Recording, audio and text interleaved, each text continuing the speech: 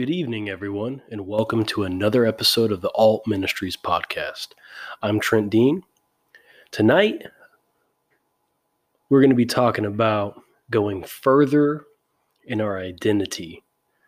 We're going to cover also the pitfalls of our own mindsets when it comes to things like self-denial, self-hatred, things of that nature. One thing that I really want to do, and this will probably be the first episode in relation to this, is recovery. For those of you that don't know, I work in drug and alcohol recovery, and I have for many years. And there's lots of confusion on our identity, who we are, and how negative we can be, and how we focus on these aspects of ourself that are just completely negative, and we relate everything through the lens of ourselves. So one thing I like to say is we don't see the world for how it is. We see the world for how we are. Meaning I relate to you. I think you think about me how I think about me. I think you see me how I see me. Which prevents me from all sorts of things. It prevents me from believing that you love me. It prevents me from believing that your compliments are genuine. I mean, it is horrible. It is completely skewed and distorted and twisted and perverted in every way. So, with that, let's get into it. A phrase I like to use very often, especially in treatment, is I call it the 365 degrees of me, or 360 degrees of me. And what I explain is the more that I hate myself, the more that I don't like me, the more about me it becomes, the more about me life becomes.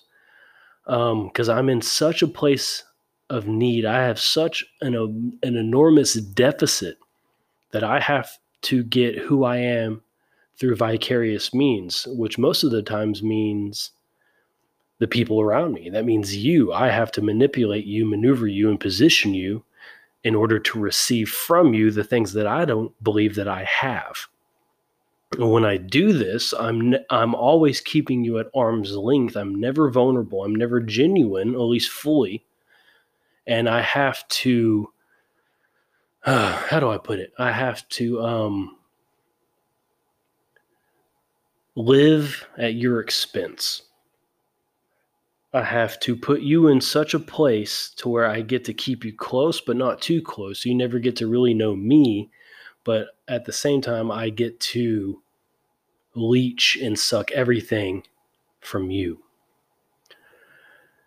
In that area, we become servants to everyone else. We're slaves to everyone else's thoughts and opinions about us, or our perceived thoughts and opinions. Because remember, we see it through a different view, a different lens than how it really is.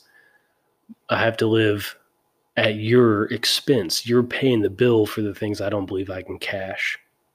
So I keep people around me solely for my benefit, not because I have anything to offer. And when we live in this place, it's a strange place to be, because it's more so that I have to keep you in a place of giving and myself in a place of receiving, but I can't let that be known. So when we've come to the end of your giving, where I'm actually going to have to give back, all of a sudden you've done something wrong, or something happens and I have to push you away. If people have done this to you in your life, or if you've done this to people, it's not definite. Don't get me wrong. I'm not trying to blanket statement everybody, but at the same time, it could be a very good indication that I am in need of something that I don't believe I have. When I'm in need of something I don't believe I have to look to everyone else around me in order to get it. And that's very, very tough place to be. It causes a lot of problems for the individual that's in that position because we want people to stick around. We actually crave what people have to offer, and we actually want to be in that place of vulnerability. We want to be in that place of giving back as well, but we don't think highly enough of ourselves in order to do so. So if I'm in that place, say I'm insecure when it comes to my body, a lot of times that's going to involve a lot of sexual activity. It's going to be promiscuity. It's going to be dressing certain ways. It's going to be presenting myself with the attributes that I believe that I hold or that I believe have the most value. See, if I believe how I dress and how I look has the most value, then I'm going to accentuate and exaggerate every single part of that aspect. I'm going to wear, if as a man, I'm going to try to be as in shape as I can. I'm going to have my hair perfect. I'm be so perfectly groomed. And, I'm going to have the best colognes and all that kind of thing. If I'm a woman, it's going to be accentuating all the goods, right? The bras that make the breast look good and the tight pants or the short revealing shorts, all that kind of thing. I'm going to do that because I'm trying to present something of value, because I don't believe me and myself, my personality, my soul have the value that I'm trying to receive. So I'm going to go through these alternate ways, these bypasses, if you will, in order to show off the things that I think you find valuable. And I'm going to devalue myself in order to try to get that value from you. When I don't know what I'm worth, I'm always going to sell short every single time. And I need you to see what I think you think is valuable. So it's this complete distortion of our own mindset. And what happens to me is I become a performer. I have to be a certain way. I have to present myself a certain way, act a certain way, be a certain way, all those things so that you like me, so that I present all of this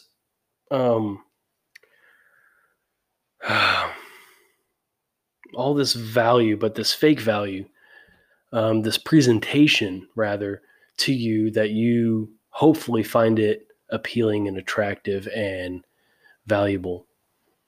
So I'm going to present myself in a way that puts myself on display. And I'm doing it for you, but it's costing me everything. It costs me everything to do that.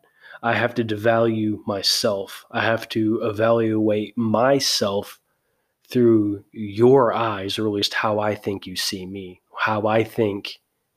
what I think you find valuable. That's how I have to present myself in those manners.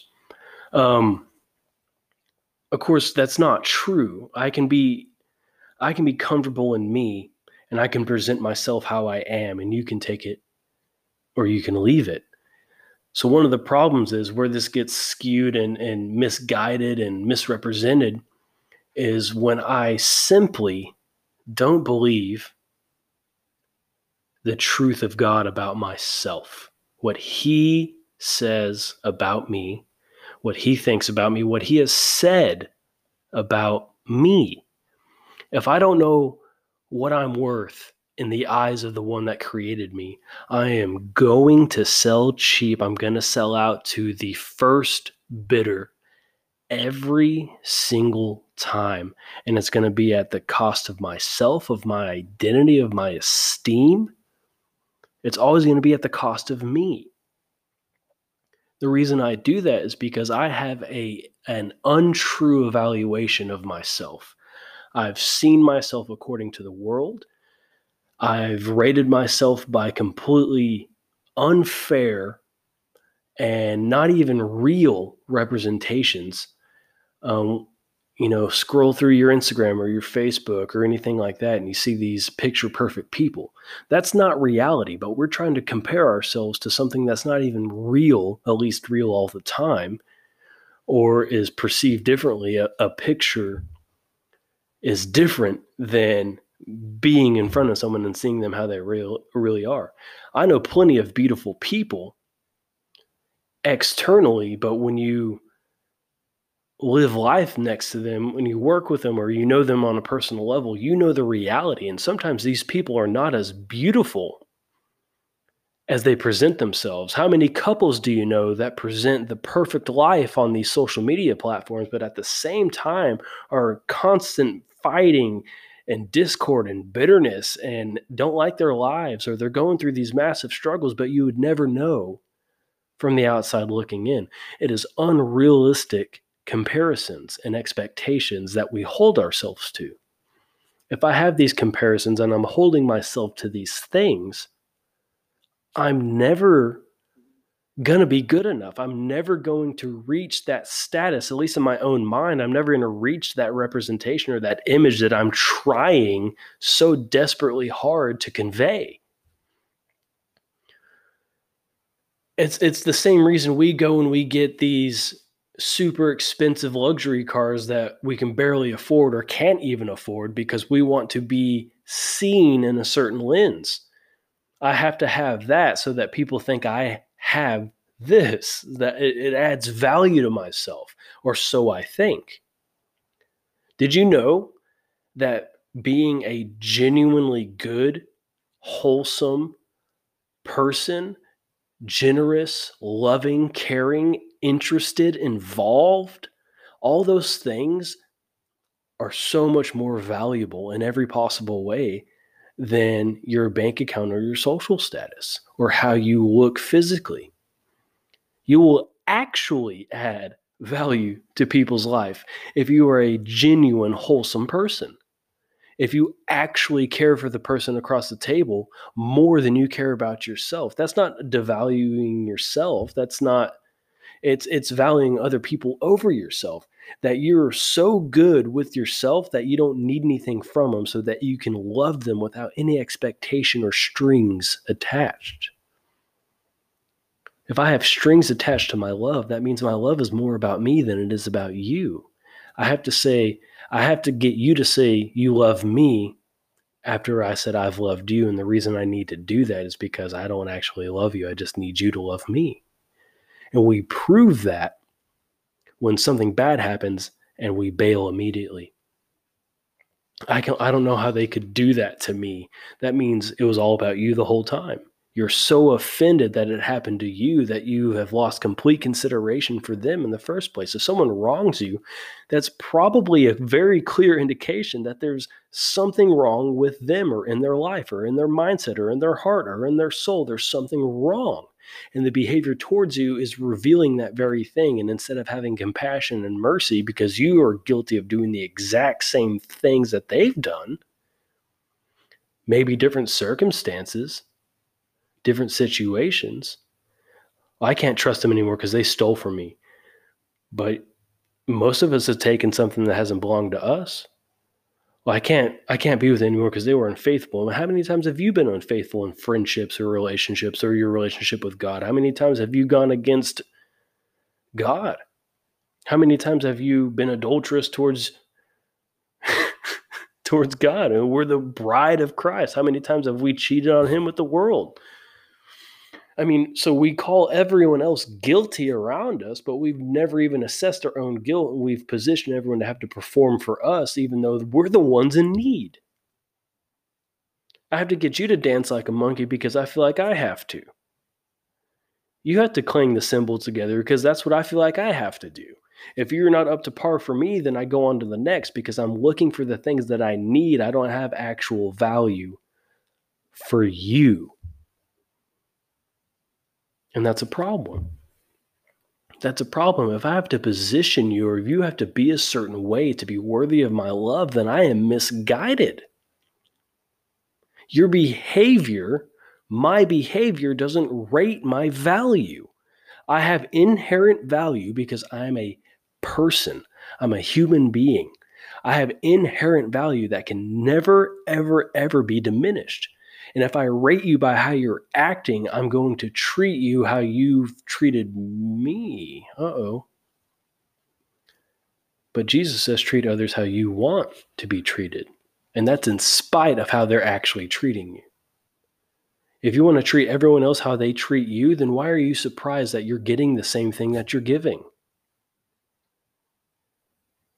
Are you trying to tell me that you have such a low pain tolerance emotionally and mentally that you can't take a wrong and see past it for the sake of the other? Is it so much about you that everyone in your life has to be perfect all the time and they don't get any grace for their mess ups, but you expect them to accept your apology when you mess up? Are we that hypocritical in our mindsets? Wow. Sometimes we are. It's not all the time, and that's how we can snake out of it, and say, "Well, I don't do that." The point is that you've done it before, and so have I. We can't get out of it that easy because I'm guilty just as you were guilty. It's exactly why we have to see past the behavior of people and see the heart of people. That's why we have to get past what's been done to us so that we can do differently to others. I can't take what you did to me 10 years ago and relate that to every next person that's in my life. I'm projecting the past into the present, and this destroys the relationship completely before it's ever even had a chance. Before it's ever even had a chance to grow or sprout or become something more or deepen or widen. And that's a problem. It's like we hold an arm out and don't let people get close, but we're also begging them not to leave at the same time. It's one of the symptoms of something they call bipolar type 2 or borderline personality disorder. Don't get too close, but please don't leave. And I do that because I'm so protective of my vulnerable places that I won't ever let you get near them. In the very moment that I do let you, especially when I let God get near my vulnerable places, that's pretty much the exact time that healing begins as well. That doesn't mean trust everybody with the most intimate places of your heart. That's not what I'm saying. But at the same time, you can't, because you couldn't trust a person in your past or people in your past, doesn't mean you can't trust anyone. And if someone wrongs you, that does not mean you can't trust them. It just means they've lost trust in a certain area. If I lend someone money and they didn't pay me back, I know I can't trust them with money, but that doesn't mean that I can't trust them with other things. I'm going out of town. Can they come watch take care of my house and water my plants? They're probably still trustworthy for that, even though they haven't paid me back. In fact, they can come watch my house to clear up their debt. Instead of paying you, how about we call it even? But we completely cut people off because we've been wronged, and the only thing that we're trying to protect is ourselves, and most of the time, the very thing that we like the least is ourselves. The more I don't like me, the more about me it becomes. The more about me it is. And I'm sitting here playing the world's smallest violin, right? And the song is me, me, me, me. It's all about me. Especially in addiction, we find ourselves repeatedly doing these things to ourselves because we're so condemned in our own heart and our own spirit that we believe that we're worthy of punishment. So we actually continue to do the things that punish us because we don't think we're worthy of a new life, of a new way, of better and greater. So we continually self-sabotage our relationships, our lives, our jobs, all these things when it goes beyond a capacity of what I believe I can handle or what I believe that I'm worthy of. So I punish myself and I self-sabotage.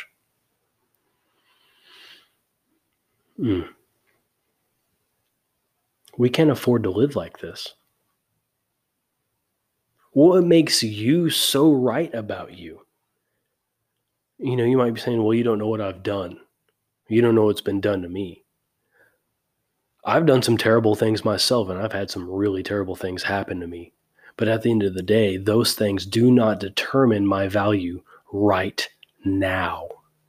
How can I afford to live for 10 years because of a single event? How does one thing get to determine who I am? Who told you that that's how it works?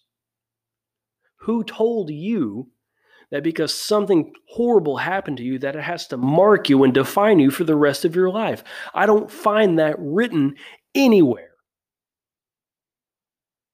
Well, I can't get over it. That's because you're still identifying yourself as what happened to you or as what you have done. And neither one are true about you right now. Because when you think about it and you think about having the same thing done to you or doing the same thing again, you get sick in your stomach, your heart hurts and cries out.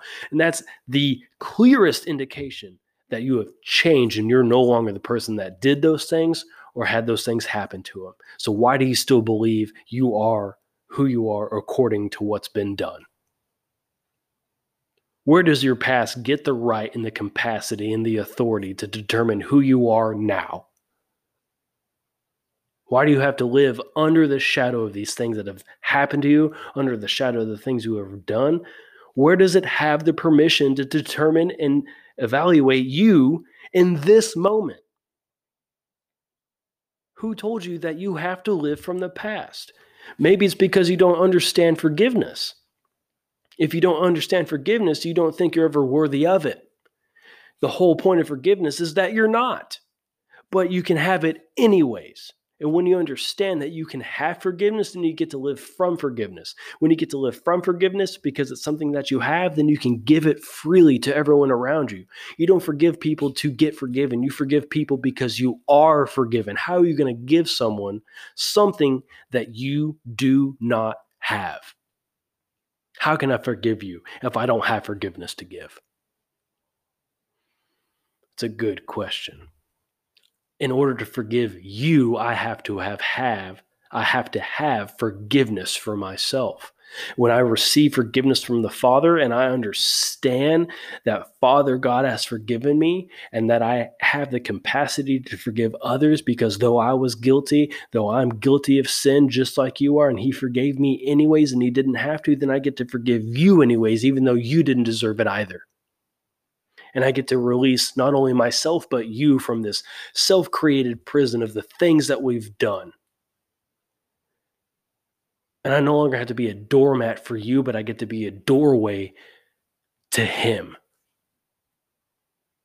I can invite you in to the place that I've been.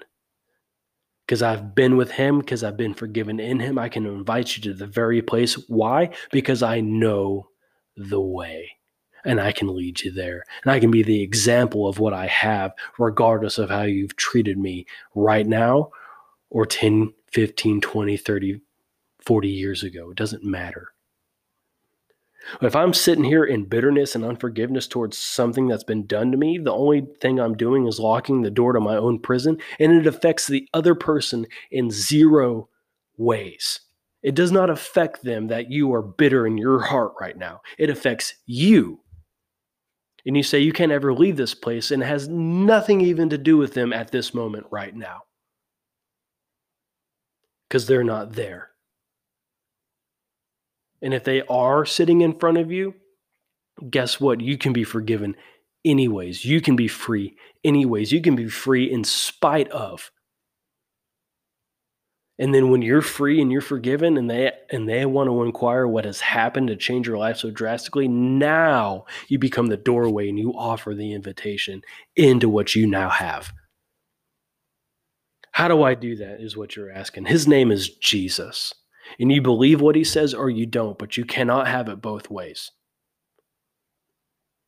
Either He's forgiven you and He says, forgive others as you have been forgiven, or you don't believe you've forgiven, therefore you can't forgive others. And you can't get past this stepping stone, this stumbling block that's been set before you. And every time you try to step over it, you think it's an injustice towards what happens to you. Forgiveness has nothing to do with the act itself. It doesn't make it right. It doesn't justify it. It doesn't make it okay in any possible way. But what it does is free you so that you can operate in the now and not have to live from your past, the thing that identified you for so long. Now you find your identity in Christ, and nothing can rob from you what it did not give you. If He gave it to you, who can take it from you? Who? Who's higher than Him? Who gets to assign the value of us? It's the one that created us. I'm a painter, so when I paint and if I like a painting, it does not matter if you don't, because I'm the one that created it. I assign the value to it. If I want to put it on sale for $100 million, I get to do that. I get to assign the value of my own work. If I'm the workmanship of God, he gets to assign my value. And he spoke about what he thinks about me, what he thinks about you, what he thinks about his children. And either he's right all the way in every possible way from every angle, or he's not. And you get to decide. Why are you still crying out for God to give you what he's already given you? Why are you crying out for him to do what he's already done? Why not just believe it? Why don't you just see the truth and believe the truth? Because knowing the truth is what sets you free. Truth by itself does nothing until you believe it. Once you believe the truth, once you know it, then it sets you free. And free indeed will you be. He is freedom. Why? Because he can give it freely. How can he do that? Because he has it to give, and he offers it without any restraint. You get to be you, free in Jesus Christ. Or you're a slave and a product of your environment and the things that have happened to you and the things that you've done. And you get to rate yourself according to unrealistic expectations and standards and feel bad about yourself all the time. Or you get to see what he's said about you and let it set you free. He says that I'm holy. He says that you're holy, that we're righteous, right in his sight, and that we're blameless, above reproach, unaccused in his sight. So how he sees you is the reality of who you actually are, because he's the one that made you, and he's the only one that has a say. When you don't believe it, you are disagreeing with God. You are disagreeing with heaven.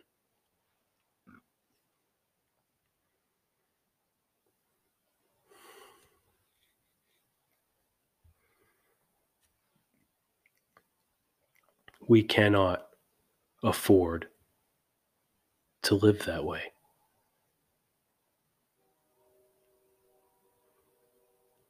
Unless you're the arbitrator of your own universe, unless you have the ultimate say in everything, then maybe you are right. And you have no reason nor capacities to move on. So why are you trying so hard? How can you say, well, they seem to be happy and they seem to be all that? Well, they're not you, and you've determined you already. So why try? Why are you trying to push so hard against the reality that's unchangeable? It makes no logical sense. It's because subconsciously you know it's not true. You know it's not true. Something deep down tells you it's not true because everything in us understands and agrees with our Creator. That's why you push so hard against it. That's why you fight it. That's why you feel like your life is in the gutter and that there's no possible way out. That's why in those quiet times that still small voice tells you, hey, you know it doesn't have to be this way. You know things can be better. You know you need to fight. You know you need to do all this. That's him. That's what he's placed in you.